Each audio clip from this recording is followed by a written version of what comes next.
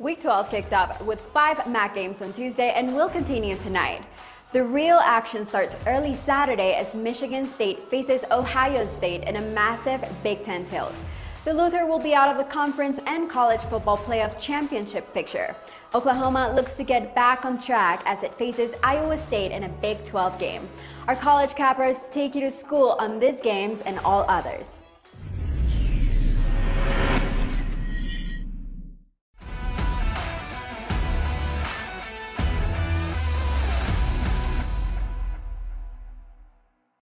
Welcome into the BetUS College Football Show. It is Week 12. It is Part 1. That's right. We are discussing the early slate.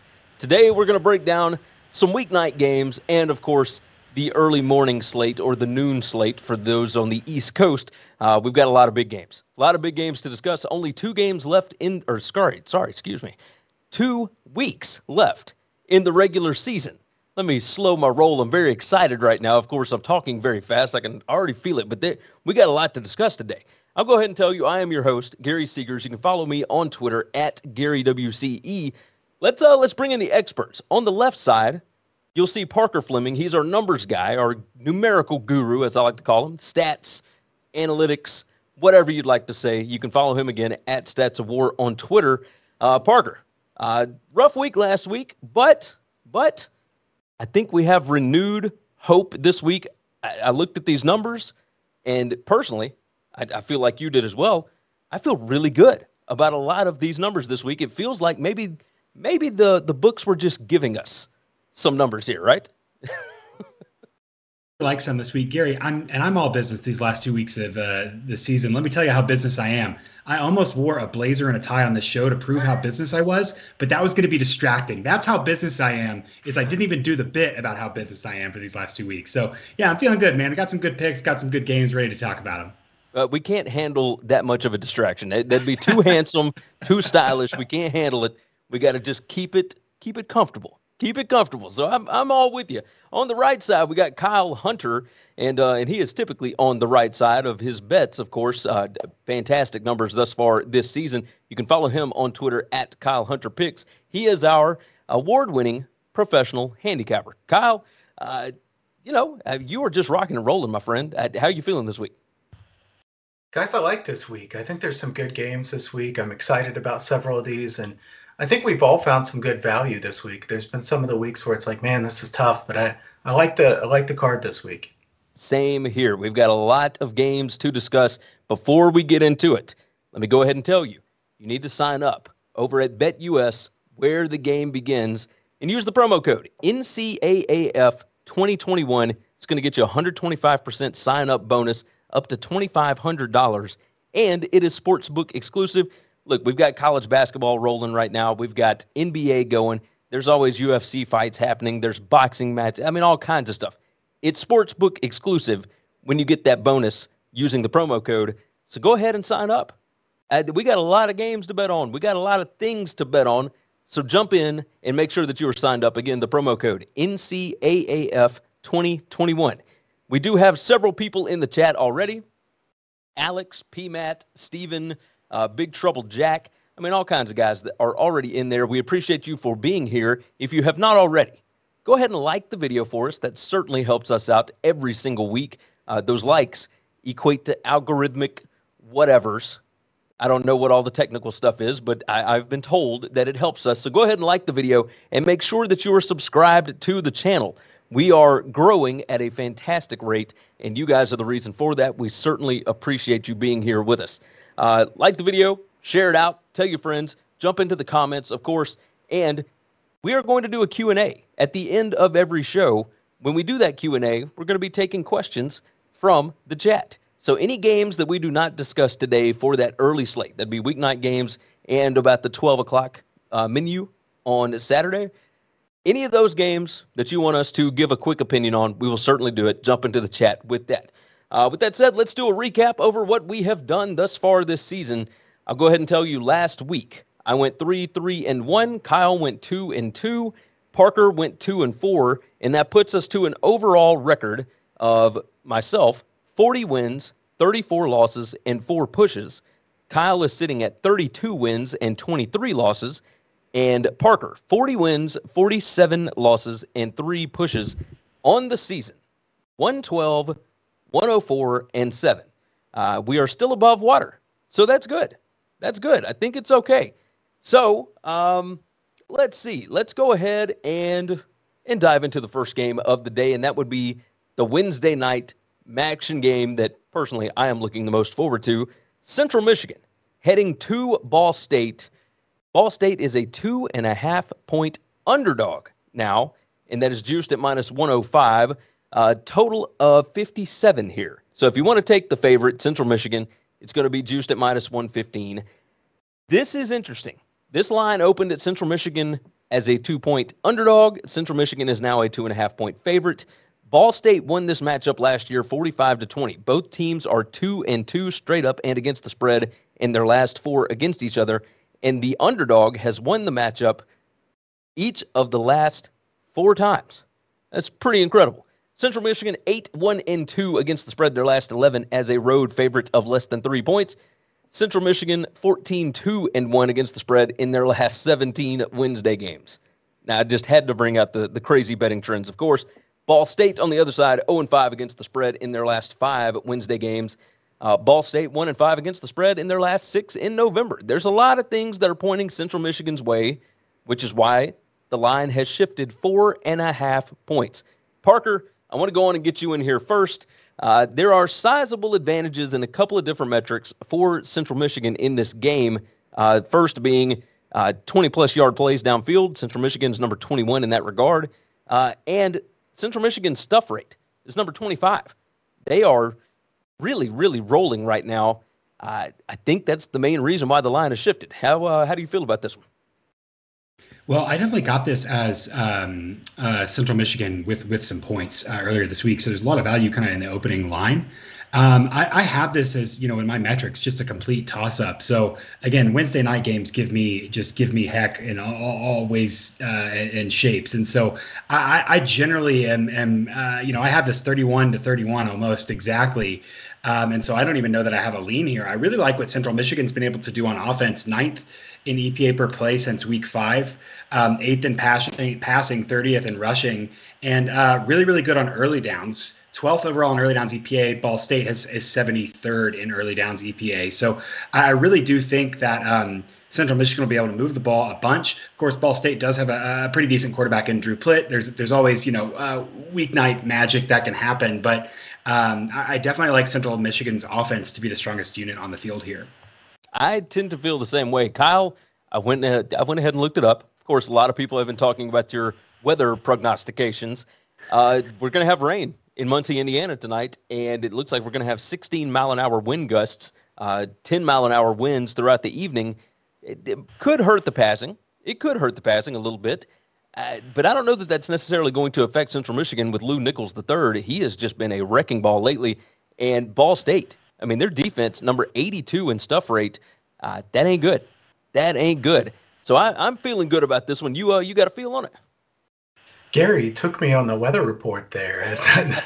I do think this MACtion game should be affected at least somewhat by that weather. 15 miles per hour sustained winds. Showers early in the game turns into steadier rain late in the game, which could mean again that later in the game it would be better for the under. We've seen this total get bet pretty hard to the under, which makes sense to me. 62 was the total. It's gone down to 57. So big move both on the side and the total in this game. Central Michigan defense is 38th in yards per carry allowed, but 119th in opponent QBR. So I think it helps them if it rains in this game and things get a bit more conservative, because the way that Ball State could beat them would be through the air likely. This is the second best run defense in the MAC in Central Michigan. And obviously things are kind of graded on a curve in the MAC. There's not great defenses in the MAC, but, will Ball State be able to throw the ball in the rain? Plitt is pretty good, but he is inconsistent. I don't know what we're going to get out of Plitt from one night to the next. Ball State's a defense that ranks 4th best in the country in explosiveness allowed, yet here they are 118th in success rate allowed. So they're just kind of letting you nickel and dime them all the way down the field. I think Central Michigan probably wins this game. Central Michigan is 17th in explosiveness. Pimpleton by himself is extremely explosive. I'm going to lean Central Michigan in this game. I'm not just going to lean it. I'm going to make it official. I'm rolling Central Michigan minus the 2.5. Already bet it when they were +2. I still feel good at minus 2.5, especially with the weather the way that it is. I think they are the significant better team in this spot. So Central Michigan minus 2.5 is the official play for me, and that is going to move us into the Thursday night game. It is a standalone game, of course, competing with the NFL.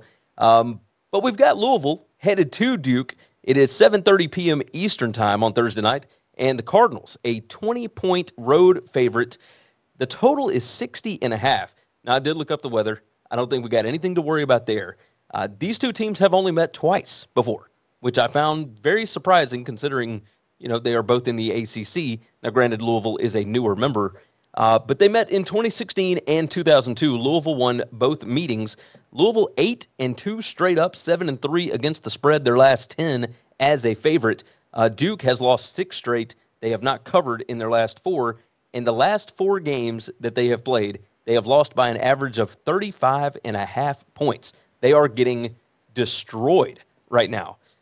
Louisville, number 62 net points per drive. Duke is number 115 in that metric. Parker, I'm going to go back to you on this one. I really think that Louisville found something last week against Syracuse. Obviously, there was the extra juice from having Lamar Jackson back on campus, all that. But more so, this may be a bet against Duke, even as the Thursday night home underdog, unless David Cutcliffe comes up with something to motivate his players. It kind of looks like they have checked out. Do you kind of feel the same way? Yeah, it's hard to use that word and that language on college athletes for me, but that does seem to a little bit be the case. Duke, since week 5, 122nd in EPA per play margin, just really kind of falling apart here. Doesn't really do anything well at all, frankly. I think that when I'm looking at Duke and I'm looking at Louisville, I think that I'm realizing that Louisville's a little bit underrated this season. They've been erratic, and so that definitely contributes to some of their spot losses. But on the whole, their defense especially has been a lot better than I thought it would be. They're 17th against the rush in EPA.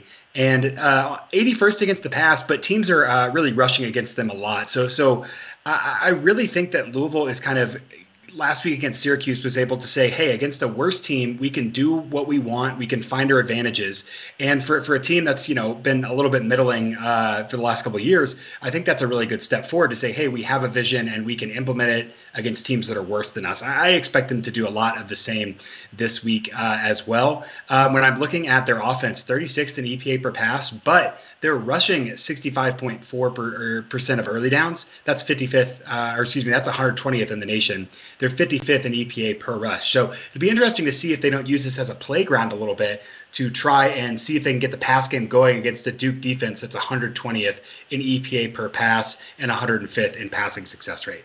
And they should have a ton of success here. Duke, number 102 in defensive adjusted sack rate. They're not going to be able to make Cunningham uncomfortable. Like that's where people have had success with slowing down Louisville, is being able to get to him. And if you can't get to him, then he's going to be able to throw all day. Another stat that I looked at, Duke is dead last in the FBS in 20-plus yard plays allowed. Louisville should be able to just ring them up here. I am going to make it official. I'm going to roll Louisville minus 20. I've had some success in these weeknight games. I feel like I've got a good idea on this one. I think Louisville wins this by 4 touchdowns. So I am all in on the Cardinals at minus 20. That is going to move us to Friday night. And we're just rolling through the weeknight games. I love this. Friday night, 9 p.m. Eastern time, we've got Air Force headed to Nevada. And, of course, the Wolfpack, a 1.5-point favorite at home, total of 52.5. These two teams last met in 2018 and 2017. Nevada covered both of them, but the teams were 1-1 straight up in those matchups. Air Force 6-3 against the spread in their last 9. However, in their last 3 games, they are 1-2 against the number. Nevada 7-3 against the spread this season. They are 3-2 against the number at home. So no real discernible betting trend with this. Air Force is number 15 in defensive 20-plus yard plays allowed. They're number 18 in defensive adjusted sack rate. If they can get to Carson Strong, I think they can have some success in this ball game.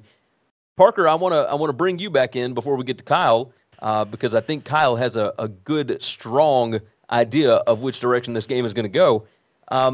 Nevada is number 103 in stuff rate. I don't know that they will be able to have a ton of success stopping Air Force. I know you don't like to talk about time of possession per se, but Air Force really good at having successful drives, right?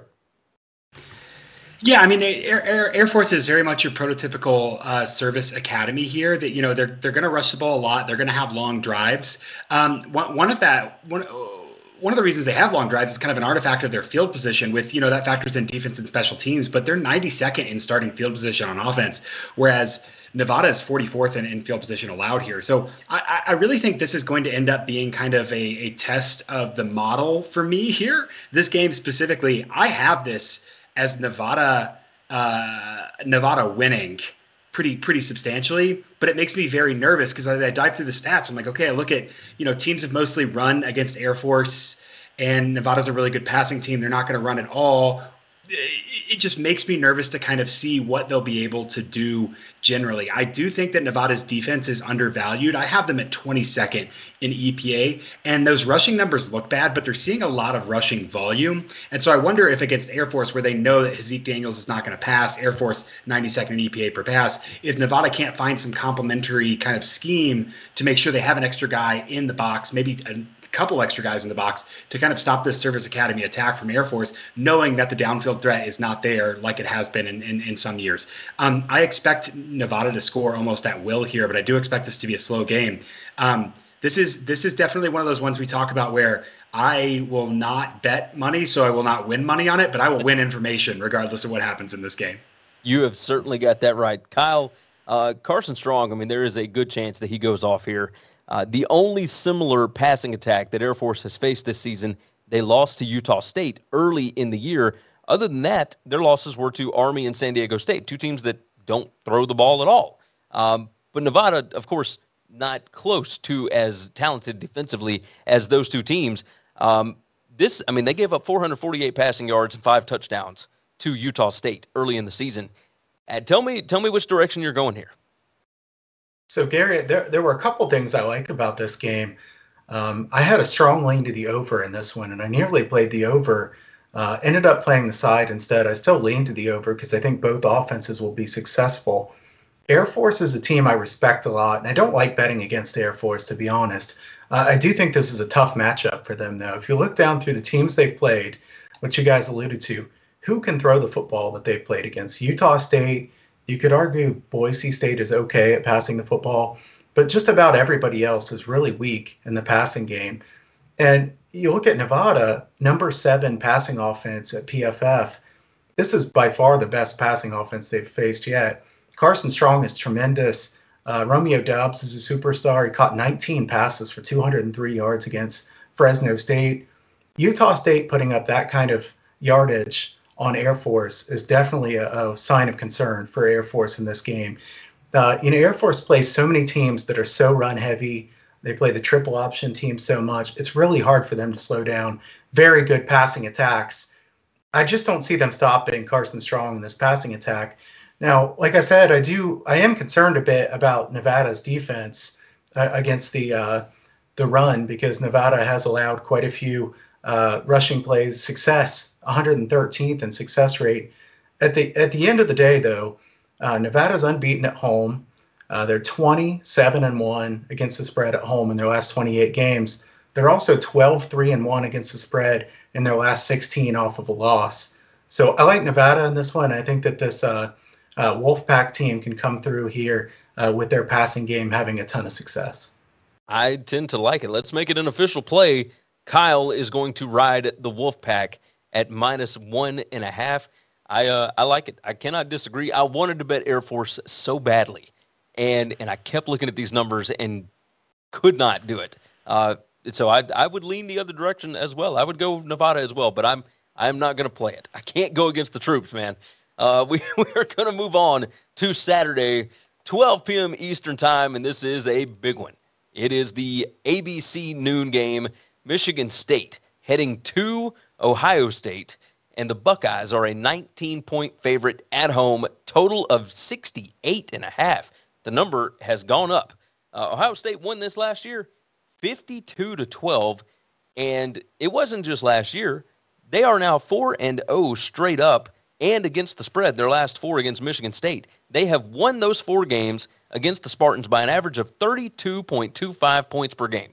This has not been close, like even remotely close. Now, I will say this is a different Spartans team than those last 4 have been, but, you know, Michigan State caught them at one point back in, 2015, I think it was, when D'Antonio was still there, and they have kind of just blasted the Spartans ever since then.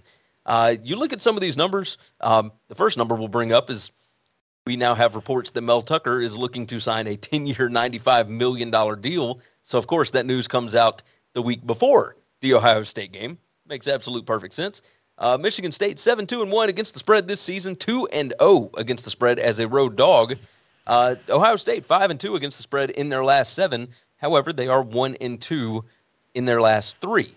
Kyle, I want to start off with you on this. When I look at these passing defense numbers for Michigan State, it is incredibly concerning that I almost don't know how they slow down Ohio State. The best option might be to keep the ball away from them, and maybe they can do that with Kenneth Walker. What do you see happening here? Yeah, Ohio State's offense, when it's clicking, is really something else. This is a tremendous offense. The wide receivers are so good, maybe the best wide receivers Ohio State has had. Smith and Jigba is considered their 3rd best receiver. And you could pick just about any other top 25 team, you know, the majority of top 25 teams, and he'd be the top receiver on that team. Henderson's a star in the backfield. Stroud's come into his own. I know a lot of Buckeyes fans were kind of tough on him at the beginning of the year, but he's played well, especially for a youngster. Michigan State, 100th in the nation in passing play success rate allowed. That does not bode well against this Ohio State team, which has been throwing the ball a lot more lately than they did early in the season as well. Ohio State's 2nd in the nation in pass play success rate, and they're 3rd in yards per carry. So they can do it either way, and I think they will do it both ways against Michigan State. I don't think Michigan State's going to stop Ohio State very often at all in this game. The other side of the ball, as a Buckeyes fan, I still don't trust the Buckeyes defense. You know, they gave up a bunch of yards and points against Purdue last week. I hate that I passed on my strong lean to the over last week in that game. That was a missed opportunity, guys, and I was kicking myself during that game. It almost covered the over in the first half. I'm going to go to the over here in this one. I hate that this one's gone up throughout the week. Obviously, it would be nice if the line had been a bit lower. But the Buckeyes defense still concerns me. They're 70th in coverage grade at PFF. Definitely a weak secondary. They're 24th in run defense grade. I do think Kenneth Walker could probably hit some big gainers here and there. He's pretty good in the passing game as well. Thorne has been better than I expected from Michigan State. And I see this as a game where Ohio State is playing from the lead. I don't think Ohio State's going to take their foot off the gas. I mean, this is the time of the year that, you want to try to score if you can score. And that being the case, Michigan State's going to be playing quickly from behind. I think they'll have opportunities to score late. These two teams are 42nd and 43rd in the country in tempo, so fast-paced game. I would think Ohio State wins this game fairly convincingly, but I like the over the best. I can understand that. Certainly looking at these numbers, Parker, Ohio State number 2 in 20-plus yard plays on offense. Michigan State number 90 in 20-plus yard plays allowed. I think we are going to see some explosiveness here. Michigan State in the last 3 games giving up 6.5 yards per play. Ohio State is averaging 7.2 yards per play in those last 3 games. You got a feel on this one? I really, really like Ohio State here. I think that Michigan State has been kind of outplaying their record for the last couple of weeks. And I think that they're a very solid team. That's not to knock what they have, but I don't think they're anywhere close to what Ohio State has been the last couple of weeks. A big stat that stands out to me, Kenneth Walker, 72% of his yards. So he has about 1,400 on the season. About 1,000 of those have come after contact. And in the last 3 games, Purdue, Nebraska, and Penn State, Ohio State has allowed only 42, 41, and 50 total yards after contact. So I really think that they have been pretty good against some decent rushers in there, kind of stopping that after contact threat. And so I think that if you look at Ohio State being a lot more dominant up front than Michigan State is, Ohio State, even though their secondary is weak, recovering when guys do get hit and are trying to break off a big run. I think there's an inherent ceiling on what Michigan State is going to be able to do on offense here. I don't trust Peyton Thorne to win the game, and I think that Ohio State's going to get up big because of their explosive offense, and I think that they're going to have to. I think Michigan State's going to have to pass to win, and I just don't think they're going to be able to do that. One thing about Michigan State's rush game, which is vaunted because Kenneth Walker is really, really good, they're only 62nd in EPA per rush, and they're 93rd in rushing success rate. They are entirely volume rushing here, and against Ohio State, again, that's a little bit like digging your own grave, especially early on. If you go slow and you don't have you're just waiting for that big play to hit, that's a recipe for you to get down early and get down quick. The last thing I'll say here, not that this is quantifiable, but we are well into the deep end of not taking your foot off the brakes territory for Ohio State. They have a loss. Ryan Day knows this. They can make the playoff if they just take care of business. They are going to try and score every single drive they can. There will be no slowing down. I like Ohio State. I like them to cover. I also would lean towards an over. Absolutely, Kyle. Oh, yes, big time. I certainly lean the over. Let's make it official. We'll go ahead and do that. We've got two plays on this one. Kyle is going to roll with the over 68.5. Of course, he liked it when it was a smaller number, but we'll still take the 68.5. That's fine. And Parker's going to take Ohio State minus 19. That is under 3 touchdowns. As Steve Sarkisian would say, all gas, no brakes from Ohio State this weekend. Let me go ahead and remind everybody, now that we are halfway through the show, 30 minutes in, whatever it is, make sure and like the video. There are more people watching than have liked it, so click that thumbs up button. Certainly helps us out. Subscribe to the channel. Hit the notification bell. It's going to let you know when we go live. That is every Wednesday at 5 p.m. Eastern Time and every Thursday at 12 p.m. Eastern Time. You know what? Let me correct that. Next week, we are actually doing a marathon live show on Wednesday. We are going live, I believe, at 4 p.m. Eastern Time, and we're going to do as many games as it takes to get through the Thanksgiving slate because we will not be here on Thursday. So a lot to discuss next week. It's going to be a longer show than usual. Make sure and hit the notification bell. That is going to help you out next week. Also, if you're going to be traveling, etc., make sure and download the podcast next week.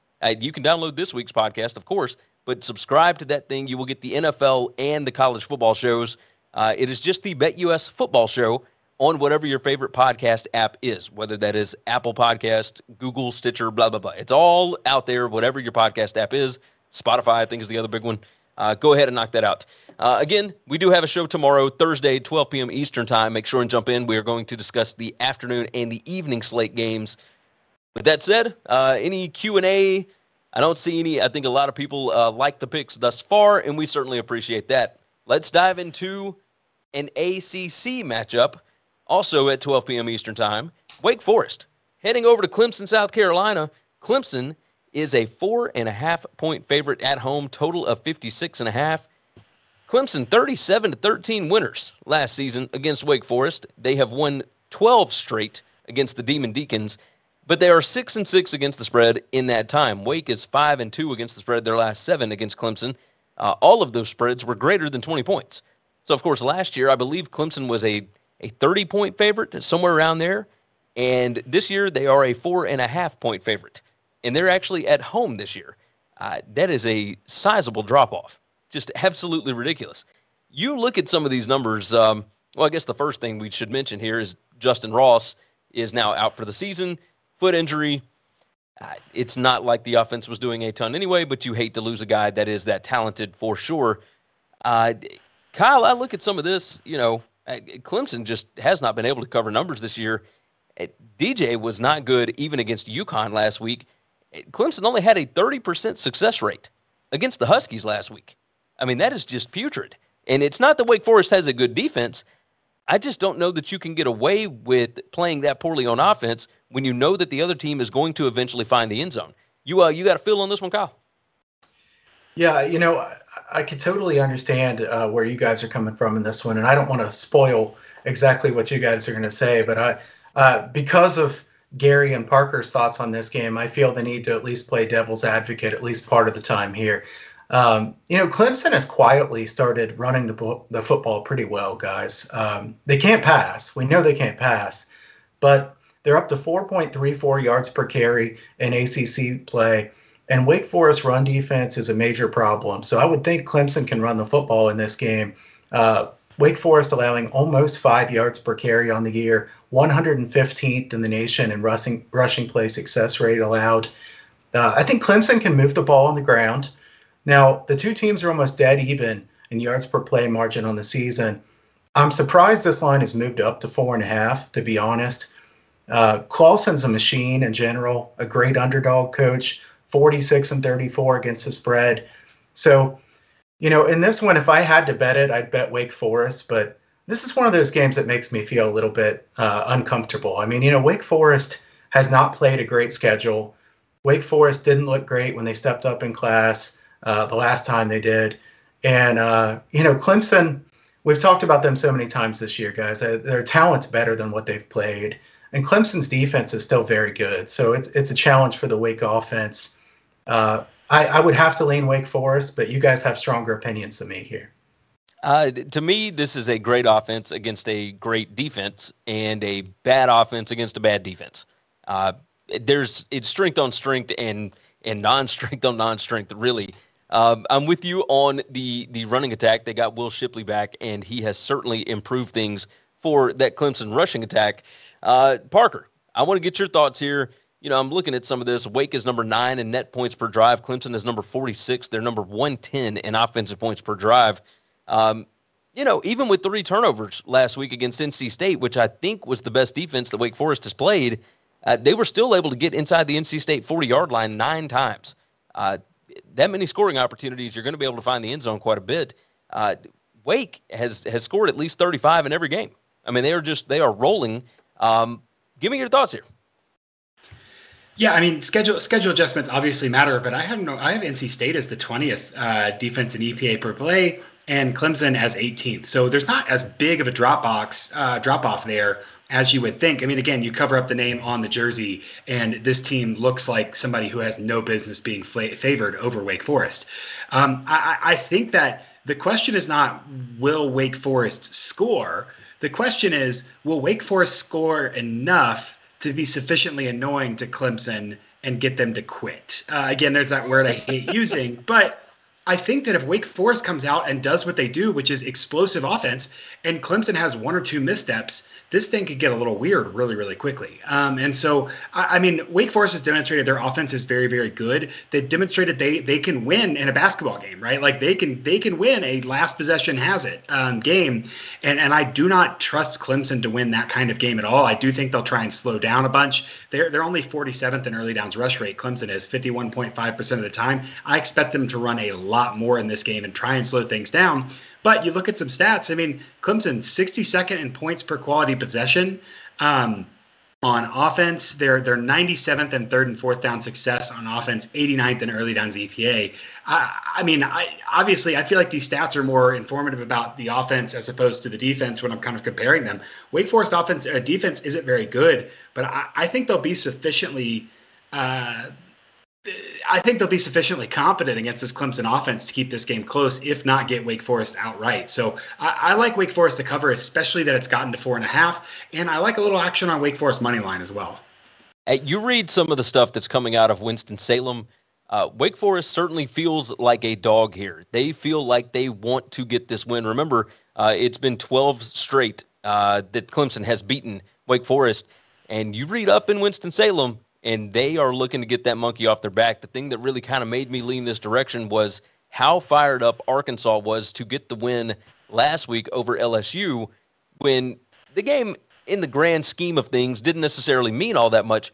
But when you saw that outpouring of emotion after the game, after the overtime, they were fired up. It'll be the same thing here with Wake Forest. I like them to win this game straight up, so I will certainly take 4.5 points. I got it at 4. It's moved against me. I'll take it again at 4.5. I feel strongly about this Wake Forest team, so let's make it official. Parker and I both are going to ride with Wake Forest plus 4.5.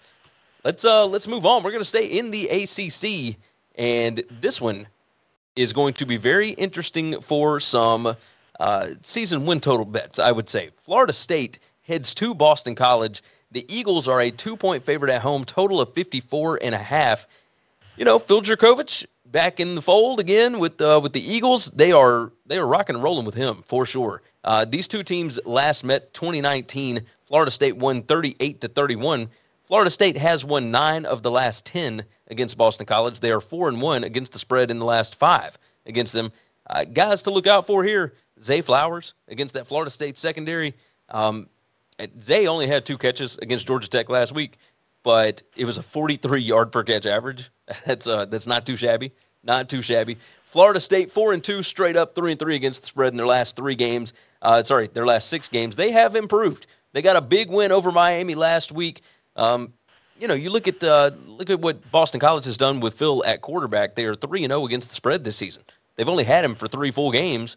I got a couple of ideas which direction I would lean on this, but I ultimately decided to stay away from it. Kyle, I want to get your thoughts here. This Boston College defense is not awful. You got a read on this? Yeah, I'm not going to make a play on this one, but I do lean pretty strongly to the over here. I think this total is a little bit too low based on what I've seen from these 2 quarterbacks lately. Jordan Travis is playing really well. This guy has been pretty impressive. We know he has the ability to run at any time, but he's been passing a lot better here of late, taking a lot more shots downfield. Travis has an ADOT of more than 10 yards in each of his last 3 games. So they're taking some chances, and he's at only 1.6% turnover-worthy plays, which is impressive, certainly. Boston College offense, so much better with Jurkovec back. Coming back, probably his best game last week at Boston College. He played tremendous. PFF graded that game out at a whopping 92.3. In 20 passes last week, guys, he had an ADOT of 18.1. One of the biggest numbers you'll ever see, certainly. So I think Boston College has just kind of decided they're going to take some shots downfield. I think it'll probably work. At the same time, I don't really trust Boston College defense to stop Florida State. Like I said, Jordan Travis has been playing extremely well. So I have no real lean on the side here, but I lean pretty strongly to the over. I can side with that. Boston College, their defense, they don't allow a ton of explosive plays. They are number 28 in that regard of allowing 20-plus yard plays downfield. Boston College is number 93 in stuff rate. Like, Florida State can have success on the ground here. Parker, get in here and tell me about this. Florida State number 55 in defensive adjusted sack rate. Will they be able to get to Phil? What can they do to make him uncomfortable? What are your thoughts on it? Yeah, I mean, this game is interesting to me just because I think that if you threw the records out the window, you would like Florida State a little bit more. I think Florida State is the best 4-6 team in the country. I think that they are improving vastly. I think that the metrics are really good, and a lot of what's dragged them down this season is can y'all tell I'm from Tennessee? Sorry. There you go. What's kind of dragged them down is the kind of some nonsense early on, some special teams, some kind of, I'll say, extracurricular, just nonsense on the field. Not the, line up, drive 25 yards, or stop a team or drive 75 yards, or stop a team from driving 75 yards. And I think that their play has become more reflective of their quality the last couple of weeks. On offense and defense, very balanced, 53rd and 55th. BC obviously skewed 108th in offense. That's been a little bit better the last couple of weeks with Phil back, 59th in defense. The compliments here again. I'm always talking about complementary football. This is what I'm thinking about here. EPA per pass. Boston College's defense, 16th overall in EPA per pass. Florida State's offense is only 44th. But Florida State is running the ball 61.4% of the time on early downs, and they're 54th in EPA per rush. So they are volume rushing, and they're doing it relatively successfully. They are and Boston College is 99th in EPA per rush, and they are 101st in rushing success rate. So I think Florida State will be able to sustain long drives. I think they'll be able to move the ball well, and kind of, especially with rushing on early downs, they'll be able to avoid those third and long situations, which is where Boston College's pass defense can really, really shine. They're 39th in third and fourth down success. On the flip side, when I compare Boston College's strength on offense is obviously passing with Phil back. Florida State 41st in EPA per pass and 72nd in EPA per rush. So I expect Boston College to pass a lot more than they have, but that's kind of playing to Florida State's strength. They've got some athletes back there. So I think this will be a close one back and forth. My model actually has Florida State outright, so I'll take them plus 2 points for sure. I like it. Let's go ahead and make that official. Parker riding with the Seminoles, plus 2 on the road. Look, I'm pulling for you, Parker, because I want you to win. I want your record to be great. But I've got a pretty sizable ticket on Florida State under 5.5 on the season. So, either Florida or Boston College, somebody just needs to give, the Norvell bunch that last L for me. But I can ride with you this weekend. Florida State plus 2 for Parker. Let's dive into some Big Ten action. And, of course, it doesn't get any more Big Ten than a noon game. Rutgers at Penn State. It will be gray. It will be very dreary, I would imagine. But Penn State, a 17-point favorite, total of 46.5. I look at this and I think, okay, Rutgers kind of got things rolling last week. That was certainly a good win for them. Penn State won last year 23-7, and it turns out Penn State 7-0 all time against Rutgers. 4-3 against the spread in those 7 games. They did not cover in 3 straight before they covered last season. Penn State did. Looking at overall just betting trends, Rutgers 4-1 against the spread on the road this season. They are 2-4 against the spread in their last 6 games, but they are 2-1 in their last 3. Penn State 3-7 against the spread, their last 10 at home against the Big Ten. They just do not cover against the Big Ten for whatever reason. Parker, I want to start off with you on this one.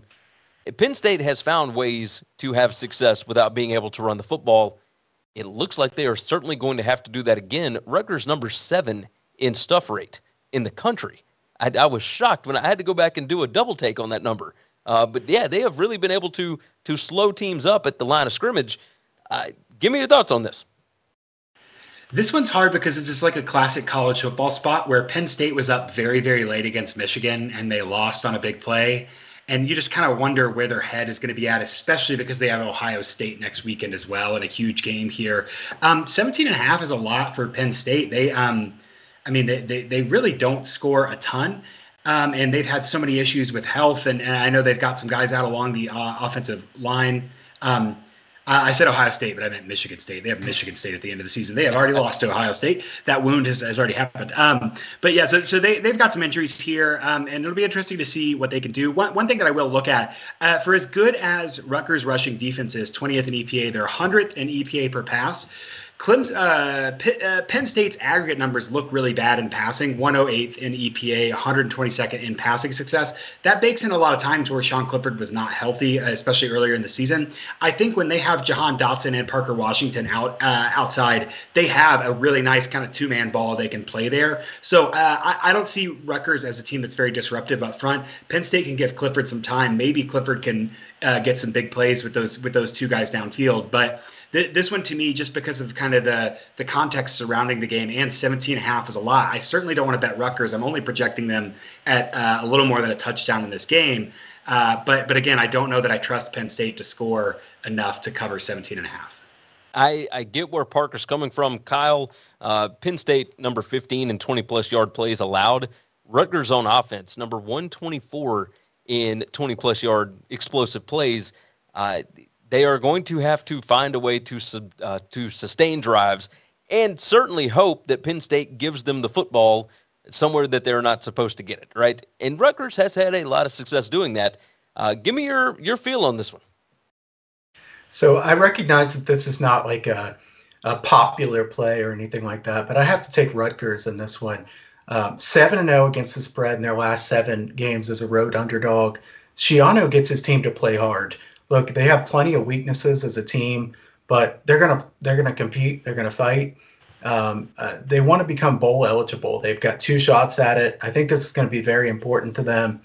The other thing about this game is James Franklin's teams are 6-22 against the spread, coming off a straight-up loss. So bouncing back from the loss has not been very good for Penn State, and this is definitely a bad spot for Penn State, about as bad as they come. Off a really tough loss to Michigan. They probably should have won that game. And then at Michigan State on the schedule next week, this feels like that sleepy spot where Penn State comes out and is fine with winning by 10 or 14 points in a game like this. I do think Penn State will win this game. The Rutgers defense, 22nd success rate allowed, a feisty defense. They've given up some big plays. They gave up a bunch of big plays to Ohio State. I think Schiano pulls out all the tricks here. We've seen him do that before. I don't think he's going to be afraid to do that here. Rutgers is not explosive on offense, and I certainly considered betting the under in this game as well because I think it'll be low scoring. But if you think it's going to be low scoring and you're getting 17 points, it's pretty enticing. So I'm going to take Rutgers in this one. I tend to like it. TR Sports Biloxi said Rutgers was +6 versus Indiana in turnovers. Wow. And then P. Matt said, I won Rutgers money line last week, but they will suffer this week, I fear. I can totally understand because situational betting is a real thing, right? Trying to get guys amped up this week when you know that you've got Michigan State next week, and it's a dreary noon game at home. Everybody knows you're supposed to win, but you just lost last week when you were supposed to, or you felt like you could have won that ball game. Yeah, I can totally understand it. Let's make it an official play for Kyle. He's going to take the Scarlet Knights +17 on the road in Happy Valley, and I can totally see where you're coming from on it. The next game on the board, we got another Big Ten matchup, and this one another dreary noon game. No, I'm sorry, this is a 2 p.m. Eastern game. That's there is no 1 in front of that 2 there. The Iowa Hawkeyes are at home, a 12.5-point favorite over the Illinois Fighting Illini. The total sits at 38.5. That's right, another total under 40 in a Big Ten matchup. I like it. This is old man football at its best. Last season, Iowa won this 35-21. Iowa has 7 straight wins in the series. They are 5-2 against Illinois. Head coach Brett Bielema for the Illini will be out this game. He tested positive for COVID, so he has to sit out this week. I will say this. The ones that I have heard of, it has not really affected those teams one way or the other. Lane Kiffin, the biggest one this season, in his first game against Louisville, Ole Miss covered anyway. The offense looked great anyway. They looked perfectly fine. Nick Saban last season missed the game against Auburn. Alabama won anyway. Alabama covered anyway. Now, don't get me wrong. I'm not saying that Illinois is Ole Miss or Alabama. Far from it, actually. But Illinois has covered 3 straight on the road against Minnesota, Penn State, and Purdue. They are 6-4 against the spread this season. Like, this is not a bad football team. Iowa is 1-4 against the spread their last 5 as a 10+ point home favorite, and they are 1-3 against the spread in their last 4 games. Alex Padilla looks to be the quarterback. Parker, I want to start off with you. This looks very similar to the Rutgers-Penn State game. Iowa doesn't allow explosive plays. Illinois doesn't create them. This is a battle of the number 90 and the number 117 offensive points per drive teams. What do you see in this matchup? See a lot of defense. See the clock going pretty quickly here because both teams rushing a good amount. Iowa, God love them, still throws the ball a lot for how bad they are at it. They're 56th in early downs rush rate. Illinois has kind of embraced the Bielema, and they're 126th in early downs rush rate. They are rushing on 74.3 of their non-garbage first and second downs. That's just absurd. They're pretty okay at it, 36 in EPA per rush. So I wonder if they can find some success there. Where they really shine, I think, is on defense. They're 10th in EPA per pass, unadjusted for opponent. Ryan Walters really has that defense smart and aware and able to do some things that you wouldn't expect that talent level to do. So I think in a game like this where you just have a paucity of offense and you have 2 pretty great defenses, chaos is going to reign. And so that kind of scares me off of it. Also, my total is 12 exactly. And so I can't make a pick here either way on a side. I definitely would lean towards the under. I'm projecting just 28 points total. So I would lean towards an under here. But in terms of a side, that's almost betting on the way that the football is going to bounce, Oh, yes. Oh, I totally understand it. Iowa's front 7 Kyle, I want to get you in here. Their front seven is number 76 in stuff rate. I feel like Illinois is going to be able to have success with running back Chase Brown here. Illinois number 40 in defensive adjusted sack rate. Iowa's number 102 in that metric on offense. This seems like a little bit of a mismatch. And with that said, just looking at the numbers, you have brought this up to me multiple times before. A double-digit favorite in a game that has a total less than 40, I got pretty good odds here. So I am going to roll Illinois. Like, that's going to be an official play for me, but I want to get your thoughts on this one. Guys, you know me well enough by now. There's no chance I'm laying these points with Iowa with this kind of total. My total is definitely lower than what the market has this total set at. It's hard to take under 38.5, but it makes sense this game would be extremely low scoring. I think Illinois' defense is better than most people think they are. Kirby Joseph has been a great safety for them, third at PFF in coverage grade among all safeties in the country. He's ahead of Lewis Klein from Georgia and just behind Jordan Battle of Alabama. So really, really helping that pass defense. And like Parker said, Iowa continues to think that they can pass well for some reason. It hasn't worked out, but they just continue to do it. Now, obviously, Iowa's defense is tremendous. And, I like Ferentz as a coach. But Illinois has been a sneaky good underdog this year. I mean, they've pulled some of those upsets, certainly. How can you trust Iowa to cover a big spread like this? I feel like this is one of those bets, guys, where if Iowa covers and you bet it, you should just feel like you got away with one. You can't lay this many points with this low of a total very often and be a winning sports bettor in the long run. Regardless of who's at quarterback for Iowa, they're not very good. Iowa's 121st in yards per play on offense. A total of 38.5 points, laying double digits. No way I'd be interested in that. And how about this system, guys? It's a little bit different than the one I've said before. So this is conference games only and road underdogs of 7 points or more with a total of 45 points or lower. So we're taking a road dog of 7 points or bigger with a total of 45 or lower, 220 and 135 since 2006. That's 62% ATS covers in a long period of time. 15 years is a long time. So all this to say, I like Gary's look here in this game. I've seen dumber bets also than Illinois money line. I think at least has a chance. So I lean to the under certainly, and I lean toward Illinois pretty strongly. I am certainly not going to bet the money line on this one. I will take those 12.5, and I will take them all the way to the bank. Yes, even though Bielema is out, even though Spencer Petras, somebody had jumped into the chat, and I don't see it anymore. It looks like the chat's actually moving pretty good. But somebody had said that Petras is, there he is, Big Trouble Jack. Hearing Petras is practicing, like you said, Kyle, I don't think it necessarily matters. I don't think it matters. This doesn't seem like an Iowa team that's going to put up a ton of points anyway. And Illinois kind of in the same ballpark. I think they'll have success on the ground. I think we'll see a moving clock. This is an official play for me. Give me the Illini plus 12.5. We have got one more game to go, and then we're going to jump into the Q&A. We've already got several questions in. If you have another game that we have not discussed, go ahead and get that in there, and we will talk about it. The next game, East Carolina headed to Navy. The Pirates are a 4-point favorite, total of 47 here. And you look at some of these numbers, it kind of scares me because I like East Carolina here. Navy won 27-23 last season. They have won and covered 5 straight against East Carolina. Navy, number 11 in explosive defense. They don't give up a ton of big plays, but I wonder if Holton Ahlers can find holes in that defense. The thing that scares me, you start looking at betting trends, all that. ECU 7-1 against the spread, their last 8 on the road. 7-0 against the spread, their last 7 against FBS teams this season. Like, they have really picked up, and the books have not caught up to the improvement that Mike Houston has made with this Pirates team. Navy 5-2 against the spread in their last 7. They are 3-0 against the spread. Their last 3 as a home underdog. And the biggest one here, Navy, up until last season, had won 17 straight games at home on Senior Day. They really take this game seriously for a myriad of reasons, obviously.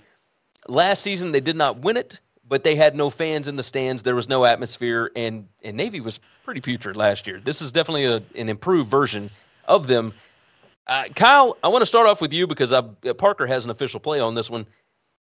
When I look at, net points per drive and all that, I mean, everything just kind of leans ECU's offense and everything else, but their defense has been really, really good. Their stuff rate is number 23 in the country. That could certainly hurt Navy's ability to run the football. You got an idea on this one? This is a fascinating handicap to me because I had East Carolina last week, and that was a nice win for them, really good win to become bowl eligible with that upset win over Memphis. Is this a flat spot for East Carolina or not? I mean, you could argue it either way. Navy's strength of schedule is 18th, according to Sagarin. East Carolina, 87th. So big difference there in the strength of schedule. There are a few things about this game that concern me for East Carolina. Situational spot, certainly less than great. East Carolina is 16th in passing play success rate allowed and 50th in rushing play success rate allowed. Look, I mean, you guys are from the South, so I think I can say this here. Navy ain't going to be passing in this game. You know, this is a Navy team that is going to run the football over and over again. So it doesn't really matter that East Carolina is good against the pass because it's not going to happen in this game. East Carolina is 58th in special teams grade at PFF. Navy is 93rd. So Navy's field position numbers are pretty ugly, and I'm sure Parker's all over that one as well. The question is, what can East Carolina do passing the ball? Because Navy we talked about this earlier with Air Force, and Navy is even worse at this. They don't play passing attacks very often, and I think Holton Ahlers should be able to throw the ball in them. The question for me is, who's going to come up with stops here? I know this is a low total, and it's a low total because the teams play slowly. There's going to be a lot of running. But Navy did run for 288 yards on East Carolina last year and 315 the year before. I think Navy can run it. I think East Carolina can pass it. I don't even know what I would do as far as this game. It's just a fascinating handicap. So I'm excited to see what Parker has on this one. Parker, East Carolina's won 3 straight. They got bowl eligible. I don't think that the numbers necessarily align with the situational spot, much like Kyle and I were talking about. Give me your thoughts on this one. Look, Gary, I hear you about Senior Day and I hear you about Navy, but Eastern Carolina is the Pirates. What do Pirates do? They steal things. I think that East Carolina is going to come in and they're going to steal things. Man, you saw that interview with the head coach last week. He's crying about bowl eligibility. That's awesome. That's the best of college football. ECU 6-2 in their last 8 games. They've won 3 straight. Really great vibes out of the Pirates here. I think one thing to point out, because Kyle, I also looked at that strength of schedule. And I think the strength of schedule difference here between ECU and Navy is based on 2 things. Navy played at Notre Dame. Navy played Marshall, right? Those are kind of the non-con games there, whereas ECU played in their non-con. They played App State and Charleston Southern and South Carolina and Marshall. So it's like they have a common opponent there, but I think that Navy bump really helps them. And this team beat Marshall. Navy got whooped by Marshall, and Navy got whooped by Notre Dame. So it's like their strength of schedule was worse, but they got beat by a lot, really, really bad by those teams. I don't know if that's as articulate as I want that to be, but Navy played harder teams, and they got their behinds kicked in those harder games. So the strength of schedule thing doesn't worry me too much. Again, ECU's defense so good. 4th is in raw EPA per play since week 5. They have 6th in EPA per pass, 24th in EPA per rush, and they are 18th in rushing success rate. So that Navy cannot move the ball like they have been in the past. They do not have even the hint of downfield, and they have been annoying. But I think this is also kind of an under-the-radar game for Navy too, just because they've been able to get up a couple times and keep some games close. But overall, I think ECU is really, really rolling here, and I think they've looked better on offense the last couple of weeks. So I have this as ECU by a touchdown. I'm happy to take 4 points here on the road. I think the Pirates, man, they're gearing up, and they're gonna give Cincinnati all that Cincinnati can ask for here next week. Well, let's go ahead and make this official. East Carolina -4 is the play for Parker, and yes, I agree with you. I think Cincinnati is going to have their hands full here. They're coming off of a game against SMU this week that they could end up having quite a bit of trouble with in that one as well. I mean, good gracious, since he's got it lined up against them over the next however many weeks, this is going to be interesting to see what the Bearcats do there. But you are rolling East Carolina here, and I can totally understand it. Totally makes sense. Let's go ahead and dive into the Q&A, and we have got several questions here. The first one is not about a game. Big Trouble Jack asked earlier, let's see, how do coaching changes in season affect betting? Now, I'm really curious your thoughts on these. I don't know that it affects it long term. I think there can be a jump from the week after they get fired through whenever, because we certainly saw it with TCU. TCU fires Gary Patterson, and the very next week they come up and beat Baylor outright as a dog. Parker, let's start with you on this. Do you have a feel on this one? Yeah, so I'm a robot, and most of the time in my numbers, I treat, just inputs and outputs, right? And so some of that stuff I don't consider. Even that TCU game, I had that projected as Baylor 31, TCU 30, and Baylor missed a field goal. So some of that stuff, I don't know that it affects. There certainly is like the situational spot, but I don't have any systematic read on that. A lot of times I'm going to use a really annoying word here. Endogeneity is a problem. Endogeneity just means other things are moving. So it's not like a team is really, really good and then they fire their coach and then, now I'm going to update. It's normally they're really, really bad, and that doesn't really change a lot about what happens on the team. So generally I don't have a strong switch there. There are a couple spots where it's like, hey, this guy, this weekend, Mel Tucker's getting the extension. That's like, that's a curse, right? But generally, I don't have a systematic way to do that. No, I mean, that certainly makes sense. The most that you can expect in that situation, because obviously the coach is getting fired because the team is bad, you might expect a dead cat bounce, as we call it, if the team just really did not like the guy and they were just glad to get rid of him. But if a team is bad overall, at most, you might get that 1 week jump. So, you never. I say at most. Of course, we have had interim coaches like Ed Orgeron at USC that ended up going 6-2 the rest of the way. There are ways that you can go about that. Kyle, what is your thought on this? How do coaching changes in season affect betting? So the biggest thing for me is it increases variance and the unknown. I don't like unknown when I'm betting on college football or any sport in general. So more often than not, I like to pass on those games, just stay away from them for a couple of weeks so I can see what's going on. Maybe they change the way they want to play, the style, throw the football more, run the football more, things like that. I know it's kind of a narrative to just say, you have to just blindly bet on a team that just fired their coach. But, I mean, you could bring up plenty of spots where the team that just fired their coach laid an egg in the next game as well. So I don't think it's nearly as just, foolproof as some people would suggest.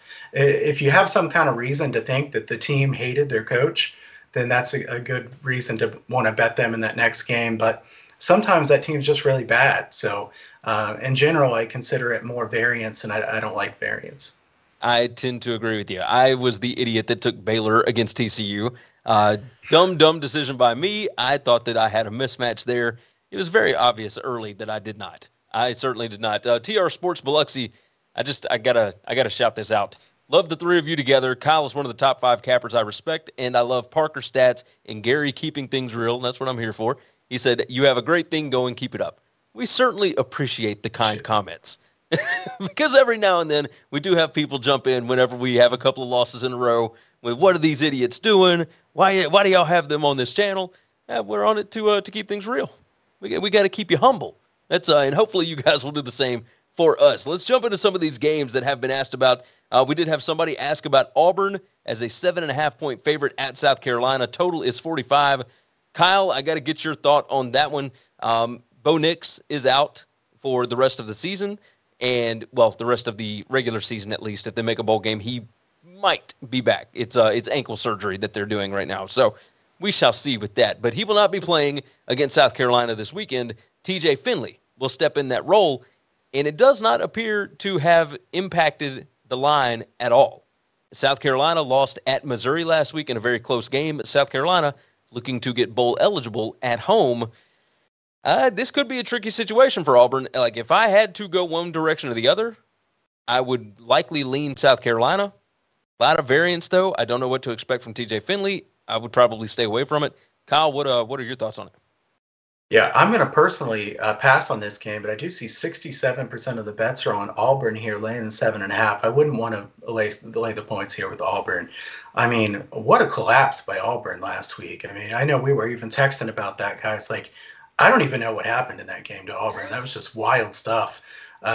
You look up and the score is that much different from what it was earlier on. I don't want to bet that team in the next game laying 7.5 points on the road, especially against a South Carolina team that has been playing hard. I think they're going to try pretty hard for that bowl eligibility. I know sometimes people say bowl eligibility, you have to bet on that team at the end of the season. You can make an argument some teams aren't even that excited to try to go to a bowl game because they're disappointed in their season. You couldn't say that about South Carolina. True. South Carolina has been far better than people thought they would be. So I would certainly lean towards South Carolina in this game. Parker, did you go back and watch Mississippi State and Auburn by chance? I did. I call it speed running. I went through and just fast forwarded through the commercials and the pumps and the kicks and everything. Yeah. So what I saw in that game was Mississippi State did the same thing from the beginning of the game all the way through the end. It just kind of felt like Will Rogers got hot. Like, I don't know that there was any one thing, because I expected like some change, some adjustment, whatever. I didn't really see a ton of adjustments that were noticeable, I guess, to the naked eye, just watching it on the broadcast, because I went back and watched it a second time after actually watching it, texting with you guys. Did you notice anything that they did that they changed at all? No, not really. Like, it wasn't as easy as, Auburn started playing prevent defense and then things got away from them and they were slow to adjust, which is kind of what I assumed was happening. But generally, Auburn just kind of slowed way down on offense and stalled on offense and were content to just run clock out. And I think Mike Leach just had a really good halftime speech for Will Rogers and said, hey, I don't need you to throw the ball with 100% accuracy 30 yards downfield. I need you to make the 6-yard pass and then get up and do it again. And they just executed in the second half. I really don't think it was as much an adjustment as kind of a collective calming down, which speaks to what Leach has been able to do to kind of have that team, conditioned to be able to respond at halftime like that. I thought that was really, really impressive. It's hard to not see the win completely going out of Auburn's sails. Raw numbers in this game, I have South Carolina by 1. So that makes me so nervous. But you look at it, and I mean, their offense was so bad against Texas A&M, and I really feel like they've only looked very good against Arkansas and against Ole Miss, and the rest of the season, man, they've just been so streaky. So I do think I'd give an edge to South Carolina here, but because 7.5 is a lot of points. But yeah. I feel like if Bo Nix was still playing, this line might be 8.5 maybe, and we might be able to get even more value with South Carolina, because I do feel like it was maybe it's tough to say complacency, but either way, I would roll South Carolina here just as a lean. If you got to play it in like an office bowl or something like that, that'd be the way to go. But I don't know that I would actually put anything more than maybe some pizza money on that. We do have 2 more that we had questions about. Steven wanted to know Florida Atlantic against Western Kentucky. That one is at the Hilltoppers. Western Kentucky, a 10-point favorite there. I will go ahead and tell you, for me, I would roll Western Kentucky here at home. FAU has not covered the spread in 4 of the last 5 games. They've lost 2 in a row. They got beat by 15 by Marshall. They got beat by 2 touchdowns against Old Dominion last week, only put up 16 points. But that's just, it's a lean. Like, it's nothing crazy. The Hilltoppers, by the way, 5-1 against the spread in their last 6 home games. Kyle, you got a thought on Western Kentucky on this one? I always want to lean toward Western Kentucky. I like their coaching staff. I like what they're doing with Bailey Zapp. I think 10 points is fair. I do. I would lean toward Western Kentucky. I also lean to the under in this game. Western Kentucky's defense has been a bit better than some people thought they would be. Pretty good improvement. If you just look at recent games, Western Kentucky's defense is definitely coming along. They gave up a bunch of yards against teams like Army, early in the season, but lately they've been pretty good. Florida Atlantic, kind of just a team without an identity to me. I don't love their coaching staff in general, so definitely lean Western Kentucky and I'll lean toward the under. Parker, what about you? Anything to like about Florida Atlantic here? There was a point in time when Florida Atlantic's passing defense was legit. Obviously, there's been a lot of circumstances around that, and so that's why I haven't gone for Western Kentucky here. But I could certainly understand a bet here, man.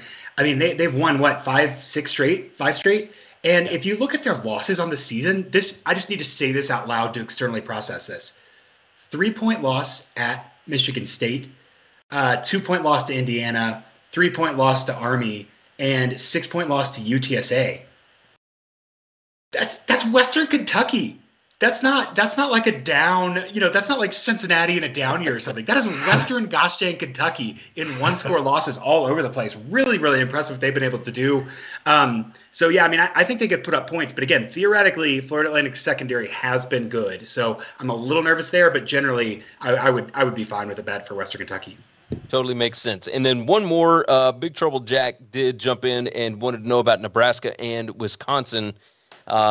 Looking at it right now, the line here is Wisconsin -9 at home. Total of 42 in this one. Nebraska 5-4-1 against the spread so far this year. They're 3-7 straight up. And Wisconsin has just, after starting out 1-3, they have been on an absolute tear here. Badgers 5-0 against the spread their last 5 conference games. I mean, they are rocking and rolling. You look at what Nebraska has done, though, lately, and, I mean, not super impressive here. They have not covered in 4 straight. Nah, that's not right. Hold on. They're pulling up my numbers here. They did not cover against – they covered last time out against Ohio State. They had a bye week last week. It was 3 straight that they did not cover against Purdue, against Minnesota, and against Michigan. They didn't cover that 2.5 closing line. I don't know what to make of Nebraska. I think maybe there could be a little rejuvenation, maybe, if that is even a word. I may have just made that up on the spot. But them bringing back Scott Frost, like maybe they are trying to figure some stuff out in this game.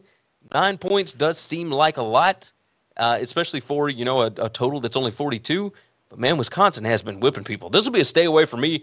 Parker, I want to start with you, and then Kyle, I want you to close it out. Since week 5, Wisconsin's defense has been better than Georgia's. Whoo-hoo. Yeah, well, that's – yeah. Okay, so I guess that would have to be – is that opponent adjusted? Because no. Okay. But, I mean, if you look at who Wisconsin's played, that's not insane. Wisconsin's playing excellent defense. They're allowing only 24.6 of possessions to be quality possessions. They're allowing 1.93 points per quality possession. They are first in early downs EPA, third and fourth down success. They're 4th overall. The question is, Nebraska's defense is 46th in that same span overall in EPA. And so I just wonder if Wisconsin could score enough to get 9 in a game that's going to be very, very low. I'd lean more towards an under than I would a Wisconsin cover here, just because of Nebraska's penchant for keeping things close. But Wisconsin's defense is so good. This is going to be low scoring, and I don't know how much Wisconsin will score. All right, so Kyle, before I get you to give your idea on this one, since they lost to Michigan, this is who they have played. They gave up 0 to Illinois. They gave up 14 to Army. They gave up 13 to Purdue. Not bad. Gave up 7 to Iowa, 3 to Rutgers, and then 7 to Northwestern last week. So not exactly a murderer's row, but yeah, I could totally see it. Kyle, what do you see on this one? Yeah, the showing against Army and Purdue, pretty good, certainly there. But yeah, some of the recent guys, the ones that they've played against have not been great. Parker kind of said exactly what I was going to say right there, is that Nebraska has this penchant for losing close games, winning the stats somehow. I don't think they'll win the stats in this game, to be honest, but I don't want to lay this many points with this low of a total, but I don't want to bet against Wisconsin. Wisconsin's playing extremely well right now. Graham Mertz has really played much better. And I know they lost the one running back, but they do have good running backs in general. The offensive line play has been good. I don't know Nebraska can score very many points in this game, so I don't want to take Nebraska. Like Parker, my lean here is the under. I agree with both of you. I would not play a side in this game. I like the under because I don't think Nebraska is going to be able to score, but I also don't know that Wisconsin will be able to do a whole lot either against that Nebraska defense, which is actually better than people would assume. So, I would certainly like an under in this ball game. Just in case, 008 said, how about Arkansas covering against Bama? Sorry, I tuned in late. Actually, we are going to discuss that one tomorrow. Give you a little sneak peek. Let's go ahead and jump into the recap. We'll close out this show, get out of here, give you guys a little time at home and whatnot, whatever you're doing. Parker, let's start off with you. What do you like today? So I'm going to go with 4 plays. I like Ohio State to run it up against Michigan State. I like Wake Forest to keep it close, 4.5 against Clemson. Florida State, I think, is a sneaky good bet. They're at Boston College, but they are. I have them winning outright. And then again, the Pirates, ECU at Navy -4, I think is a good bet. I like it. I am going to roll Central Michigan this evening. That game kicks off here in just a little bit. But Central Michigan, a 2.5-point favorite. I liked it much better when they were a 2-point underdog, but I will still take them at 2.5. Anything under a field goal, I feel good about. Louisville -20 on the road at Duke. I think they are going to blow out the Blue Devils by 4 touchdowns. So give me Louisville under 3 touchdowns there. Wake Forest +4.5 at Clemson. I think they win the game outright. Give me the Demon Deacons. And Illinois +12.5 at Iowa. I don't see a lot of points in this ball game. It is tough to score against both of these defenses. So give me the Illini +12.5. Kyle, what you got for us? I'm going to take Nevada -1.5. I'm going to take Michigan State and Ohio State over 68.5. And finally, I will take Rutgers +17 against Penn State this week. I like it. All right. Go ahead and tell everybody again, subscribe to the channel, hit that notification bell. It's going to let you know when we go live. Another quick reminder, if you are still tuned in right now, and we've got a ton of people watching, not nearly as many people that have liked the video, go ahead and like the video. But if you're watching right now, next week, if you are tuning in on Wednesday night, we are going an hour early, and we are going to be rocking and rolling for a longer show than usual, getting ready for the Thanksgiving weekend. We got rivalry week. We've got a ton of games that we will be trying to hit. So make sure and tune in early. And that's where that notification bell comes in handy. Hit the notification bell. It's going to let you know when we go live. So we will be 4 p.m. Eastern time next week. So keep on tabs with that. However, tomorrow's show, the late slate for week 12, will be at 12 p.m. Eastern time, just like usual. So comment with your picks. We want to hear what you've got to say. Of course, share the show out. Tell your friends about it, all that good stuff. And make sure to sign up over at BetUS.com, where the game begins. Use the promo code NCAAF2021. It's going to give you a 125% deposit bonus up to $2,500. And, guys, it is Sportsbook exclusive. There's a link in the description. You can click on it. It's going to toss that promo code in there for you. Very easy to do. As a matter of fact, I see the link is actually in the chat right there. You can click that. It's going to open up another window, and you can go ahead and get signed up. Sportsbook exclusive. Knock that thing out. Gentlemen, this has been a lot of fun, and we need to go back to ourselves and get our notes together because we got a big day tomorrow as well. Many more games to discuss. Make sure and join us on Thursday at 12 p.m. For BetUS, we will see you all again tomorrow.